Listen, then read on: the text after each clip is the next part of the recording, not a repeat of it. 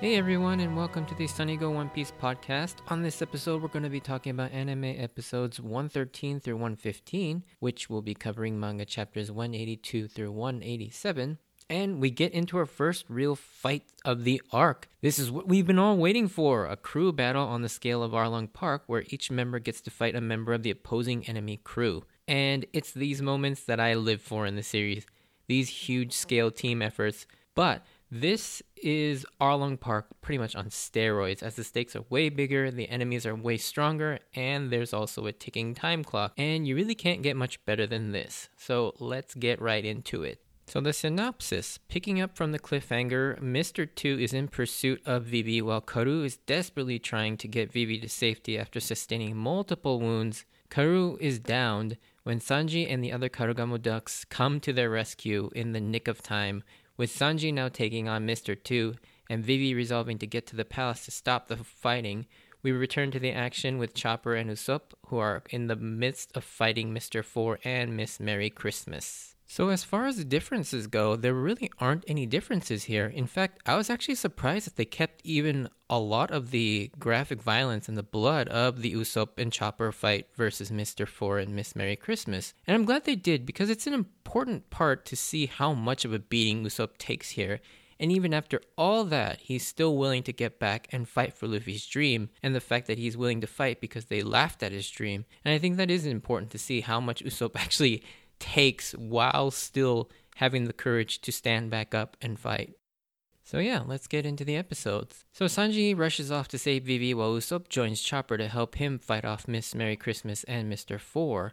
As we get back to Vivi from the last episode with no one to help her and Mr. 2 bearing down, Karu gets up and carries Vivi the heck out of there with everything he's got left. It's a testament to Oda to get us to really feel for Karu at this point, who was at first pretty much just a pet, but by this point, not only is he his own character, but a full member or a nakama of the Straw Hat Pirates, and in his brief flashback, it's something he takes enormous pride in. So it's really cool, but also incredibly heartbreaking to see him so desperate to save Vivi, and even after scaling that huge cliff, he has to get through the battlefield, but is then wounded by a stray bullet. But even then, he still stays on his feet long enough to get Vivi beyond the fighting, but finally collapses due to his injuries. With nothing left, Karu desperately tries to get Vivi to leave him, but she can't bring herself to abandon her best friend. And I don't know about you, but this whole sequence was incredibly compelling to me.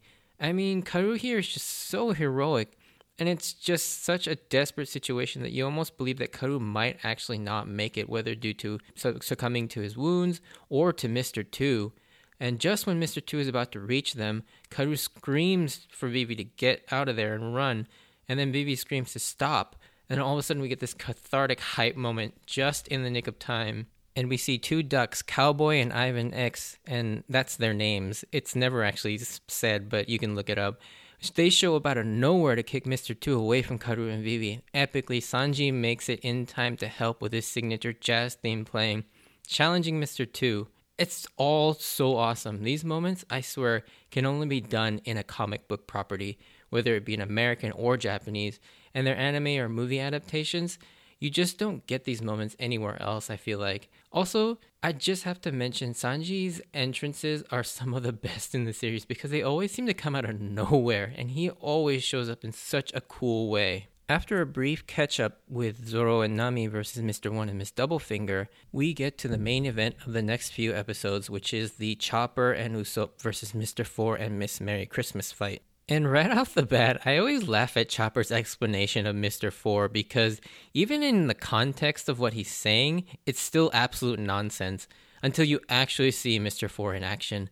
The quote of, he's the fourth batter, or aka the cleanup hitter, and he's with a dog. It's like, your reaction is exactly like Usopp's, like, what? Yet he keeps repeating this over and over and over, and it still doesn't make it anything clearer. But it becomes clear that while this is a comical way of describing his abilities, it's pretty terrifying in actuality, as his power is extreme physical strength to swing a heavy-ass metal bat that weighs 4 tons. That bat is used to hit a cannonball like exploding baseball that are shot out of the dog that he carries around with him, named Lasso, who is a gun that has somehow eaten the Inu Inu no Mi model dachshund devil fruit, or the dog fruit, And yes, you heard me right. That is a physical inanimate object that was quote unquote fed a dog devil fruit and not the other way around. It's not explained how this is actually possible, but it's mentioned in a brief line how it's a new scientific tech that was developed in the Grand Line. And I might go into a bit more detail on the spoiler section about this. But as we move on, we also learn that Miss Merry Christmas has a zone type devil fruit as well.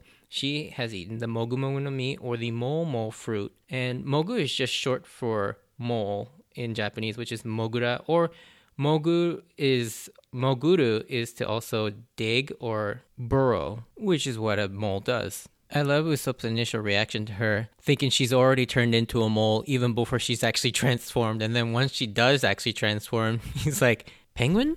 Although one thing here in this early part of the fight, I gotta admit, even as a big Usopp fan myself, Usopp was pretty insufferable here in the first half of this fight. Even though he's hilarious, he's mostly trying to run away and being an extreme coward, almost to the point of abandoning Chopper a couple times, even though Chopper is doing his best to do his part to defeat Mr. Four, while also saving Usopp's ass several times. However, Usopp does get a few moments, and obviously he gets his big redeeming moment, which is actually set up really well because of how annoying he is here in the beginning.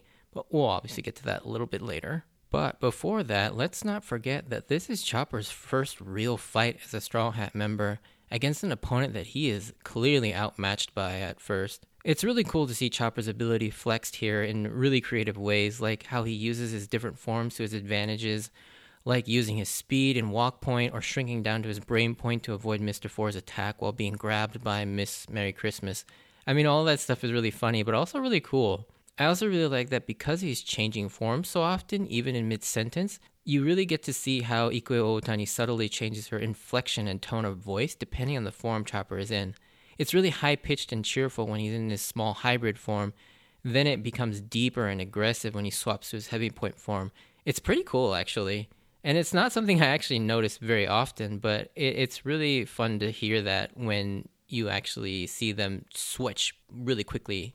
Getting back to Usopp, Oda does manage to give Usopp an upbeat here as he has one of his most iconic attack moments, the Usopp Pound, an upgrade from his Usopp Hammer from Arlong Park. He now uses an oversized 5-ton quote-unquote hammer. I mean, he uses it to knock out Mr. Four and proceeds to give an epic speech, how people call him the Dynast of Destruction, and pose before triumphantly declaring for Chopper, who's completely caught up in the fandom of this name and the fact that he just calls himself Captain Usopp just all really proudly, even though he's not really done anything yet. Then he proceeds to play whack-a-mole with Miss Merry Christmas as we get a callback joke to Arlong Park again when he fights Chew.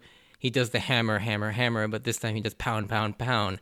And then all of a sudden, you hear the Usopp rubber band making its random appearance again as he's going pound, pound, pound, pound. And then it's Usopp Wagom in the middle of that. So that's a nice callback to the Arlong Park fight. Mr. Four, after much delayed reaction, regains consciousness and turns out he's unscathed, but it just took him forever to respond to the hit because of just how slow he is in general. From here, the tone of the battle shifts, and Usopp and Chopper are on the defensive as Miss Merry Christmas is pissed at Usopp and goes after him hard. Usopp's absurd flexibility in jumping away with his upper body folded past his crotch as Miss Merry Christmas attacks him. This will never not be funny, how he just like, wah! And just jumps backwards with his hands through his legs. Chopper, on the other side, has been backed into a corner with his hands full with Mr. Four. Becoming desperate, he uses his Rumble Ball in a last-ditch effort to find their weakness, betting it all on the 3 minutes that his Rumble Ball will be active for. One thing I love here is that while Chopper has only been with the crew, and specifically with Usopp for a couple weeks at this point, he's still built up enough of a bond to trust that Usopp will be okay even when he's getting his ass handed to him. And he's running away like a scared chicken. So I also think this has to do with the fact that Chopper kind of idolizes the other crew members and looks up to them. So I think he believes Usopp is stronger than he really is. And that's not a knock on Chopper. I mean, he's definitely the youngest, and he's still kind of a child, really. He's like 15 at this point, while Usopp and most of the other crew are at least 19 and older, so they've got a considerable age gap between them, and so it makes sense that Chopper would actually idolize the older members of the crew. Oh, and fun fact. So at minute 7:16 in episode 114 of the Netflix version, we see an homage to one of baseball's greatest players and the greatest Japanese-born player as Mr. Ford does Ichiro's iconic batter's pose where he holds the bat up straight with his outstretched arm and tugs on his sleeve with the other hand. And I noticed this right away because I'm a lifelong Seattle Mariners fan, and Ichiro is my favorite baseball player of all time. So that's a cool little homage to him. Anyways, getting back to the story, Chopper does figure out a strategy to fire Lasu's bombs into the mole tunnels, but it turns out it's not enough as they're way too strong still, and Usopp goes into complete coward mode. And I feel this is the first time we see Usopp actually terrified for his life for real. You can really hear it in Yamaguchi Kappei's voice as the way he plays this scene. This whole scene is done so well because while it does frustrate you to no end how cowardly Usopp reacts here, leaving Chopper behind and just running, it sets him an incredible, if not one of the most iconic Usopp moments so well. As soon as he hears Miss Merry Christmas mention Luffy lost a crocodile and makes fun of Luffy and his dreams, something switches inside Usopp and he gets this change in demeanor. Usopp immediately denies that Luffy was beaten and gets even more angry that they laughed at Luffy's dream. Like that famous Joker quote in The Dark Knight, when the chips are down, people really show you what kind of person they are. That's not the exact quote, that's just paraphrase. And Usopp here shows you that even though he is a coward, when there's something important at stake, he can and will muster up some incredible courage and strength. In addition, we get to see the comically limitless nature in terms of Usopp's ability to take a beating here, as he's dragged through multiple stone walls, then takes a 4-ton bat to the face, shattering his entire head. And like the image of his skull fracturing is just incredibly comical. And then as he falls, he causes this massive explosion, like a bomb just went off, even though he's falling in slow motion. I know this is supposed to be a serious moment, but seeing Usopp and that skull and the nose shatter like that, and him surviving that explosion, it's so ridiculous. I can't help but laugh. However, then we get one of the greatest Usopp moments, like I said, even to this day. When he stands back up, all white-eyed and beaten, he gives his speech, "There comes a time in every man's life when they have to stand and fight.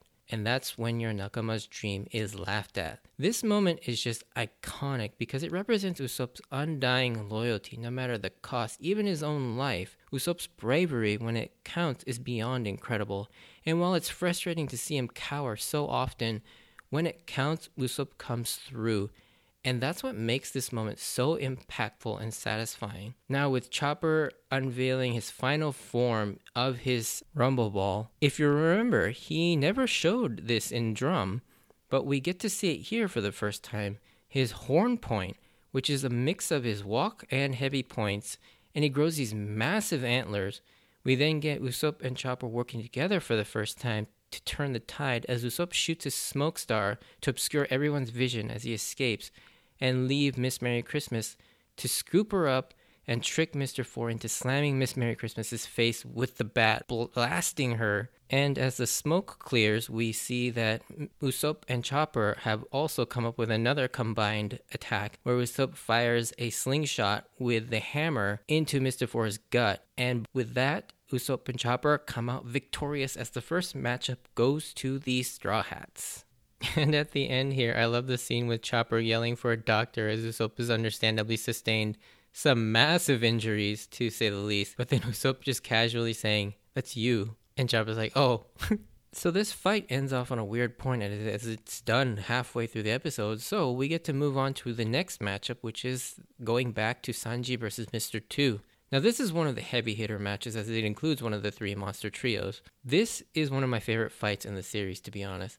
I always love watching this fight for how epic yet hilarious it is. They're pretty much evenly matched in terms of strength. I think one thing that Oda does to indicate to us that this is a much stronger enemy is that he has Sanji use the same set of moves he used to dominate Kurobi in Arlong Park, but it's utterly ineffective here against Mr. 2. the collier shoot, Ipol, Cotelet, Cell, Poitrine, Jigo, and then the finisher Mouton shot or mutton shot, which indicates to us that he's got to step up his game and use some new techniques beyond anything he's done so far to beat Mr. 2. And I gotta take a little moment to talk about the Mane Mane montage gag, because if only for the single fact that after it's revealed the 90% of the weirdest facial features are his own, the sound goes completely silent with the camera lingering on both of them in this awkward silence for almost a good 5 to 6 seconds, which is long in TV time. And this whole scene is so funny. However, the fight cuts away, but not before Mr. 2 does figure out Sanji's weakness to women by transforming into Nami, and Sanji doesn't do a very good job of keeping his poker face, because every time he changes into Nami, he just immediately goes into the lovey-dovey mode with the heart eyes and just yelling, Meroring, Meroring, and then going back to the straight face over and over. And I love Mr. 2's like, Wakariyasu, mecha wakariyasu. But before the episode actually ends, we quickly cut back to Vivi showing the same resolve and understanding of her people's will as her father, Cobra, does. And even with Cobra missing, Vivi comes to the same conclusion that a country is not its palace or its structures, it's about its people. And Vivi asks Chaka to destroy the palace to interrupt the fighting and show the people the royal army is no longer willing to fight. Of course, Chaka, remembering this similar conversation from earlier with Cobra, he agrees, and the episode ends there. So yeah, all 3 of these episodes and from here on out are still really action-packed. Before I end this podcast, I want to give a warning about opening 3. So Hikarie is about to premiere on the next episode, in episode 116. And if you want to avoid a major spoiler, I'd avoid watching the new opening theme, Hikarie, until about episode 131. And this is a huge spoiler, and it's totally up to you, but it's really such a big twist that I don't really want to rob people of that reveal when it actually comes up in the story. And I have no idea why they threw this opening in so soon. They could have just waited, to be honest. But yeah, this has a major spoiler. And so if you do not want any spoilers, I would definitely avoid the new opening theme from episodes 116 to 131. Anyways, with that said, that was an awesome start to the Straw Hats and Baroque Works crew battle, as we leave on a pretty intense cliffhanger, as Sanji's now in some real danger, as we know he can't bear to hit a woman, especially someone that looks like Nami. So how's he going to beat Mr. 2 now? But we will discuss that on the next podcast. Anyways, if you enjoyed this, send me a like or a comment, and if you want to join me on this journey of rewatching One Piece, please consider subscribing. Check out my Instagram and Twitter account at SunnyGo Podcast for updates of new episode postings and some pictures. And also stay tuned for just a small spoiler section about the objects eating devil fruits. But yeah, if you don't want to stay for that, I'll see you on the next episode. Thanks for listening, and bye.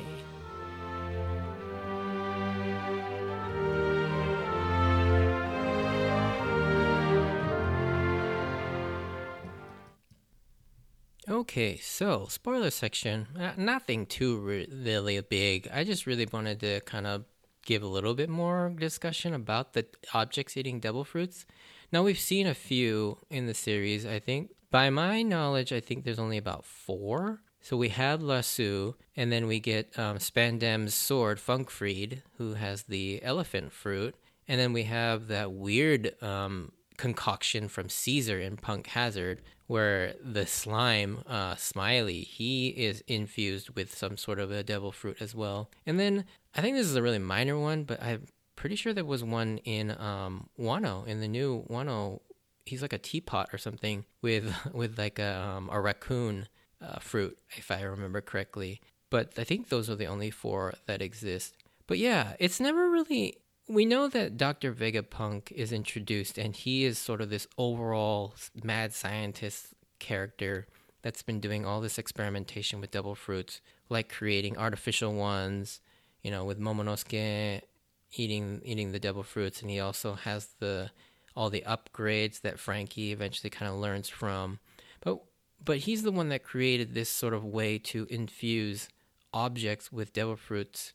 And so far, it's only with zone type fruits, and I think that kind of makes sense. Like, if you want something to gain sentience, you can't just give it an elemental type or a paramecia type, you know. It's got to get some sort of a brain somewhere, so it's got to get the zone type. But it's really interesting because it hasn't really explained, like, how it actually eats it. Like, is it like spliced in there, like through genetics, or is it just like literally forced into like a hole, and it eats it, and you just don't really understand how that works. And it's interesting too that while Funkfried transforms, like he can be a sword, he can be an elephant, and then he can also kind of be a hybrid. We never actually see Lasue transform. He's kind of always in his hybrid form, sort of in a dog gun state. And I wonder what he would look like if he was an actual gun. Well, actually, that must be how Mr. Four carries him around, now that I think about it. And maybe we have seen that.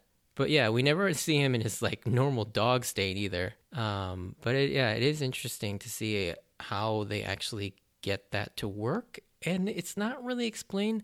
I know I went back and looked it up, and I know there's this sort of like blueprint that we see where it shows like a diagram of how it works, but it doesn't really explain anything whatsoever. And I'm pretty sure this was shown sometime further on. I think it was maybe a little bit before the time skip when Frankie is exploring Vegapunk's lab. But yeah, it's such a weird concept, and yeah, I've always like just it still kind of boggles my mind how that's even possible. But anyways, that's kind of all really wanted to talk about, which is how weirded out I am by the objects eating devil fruit and how it makes no sense. But yeah, thanks for listening, and I'll see you on the next episode. Bye.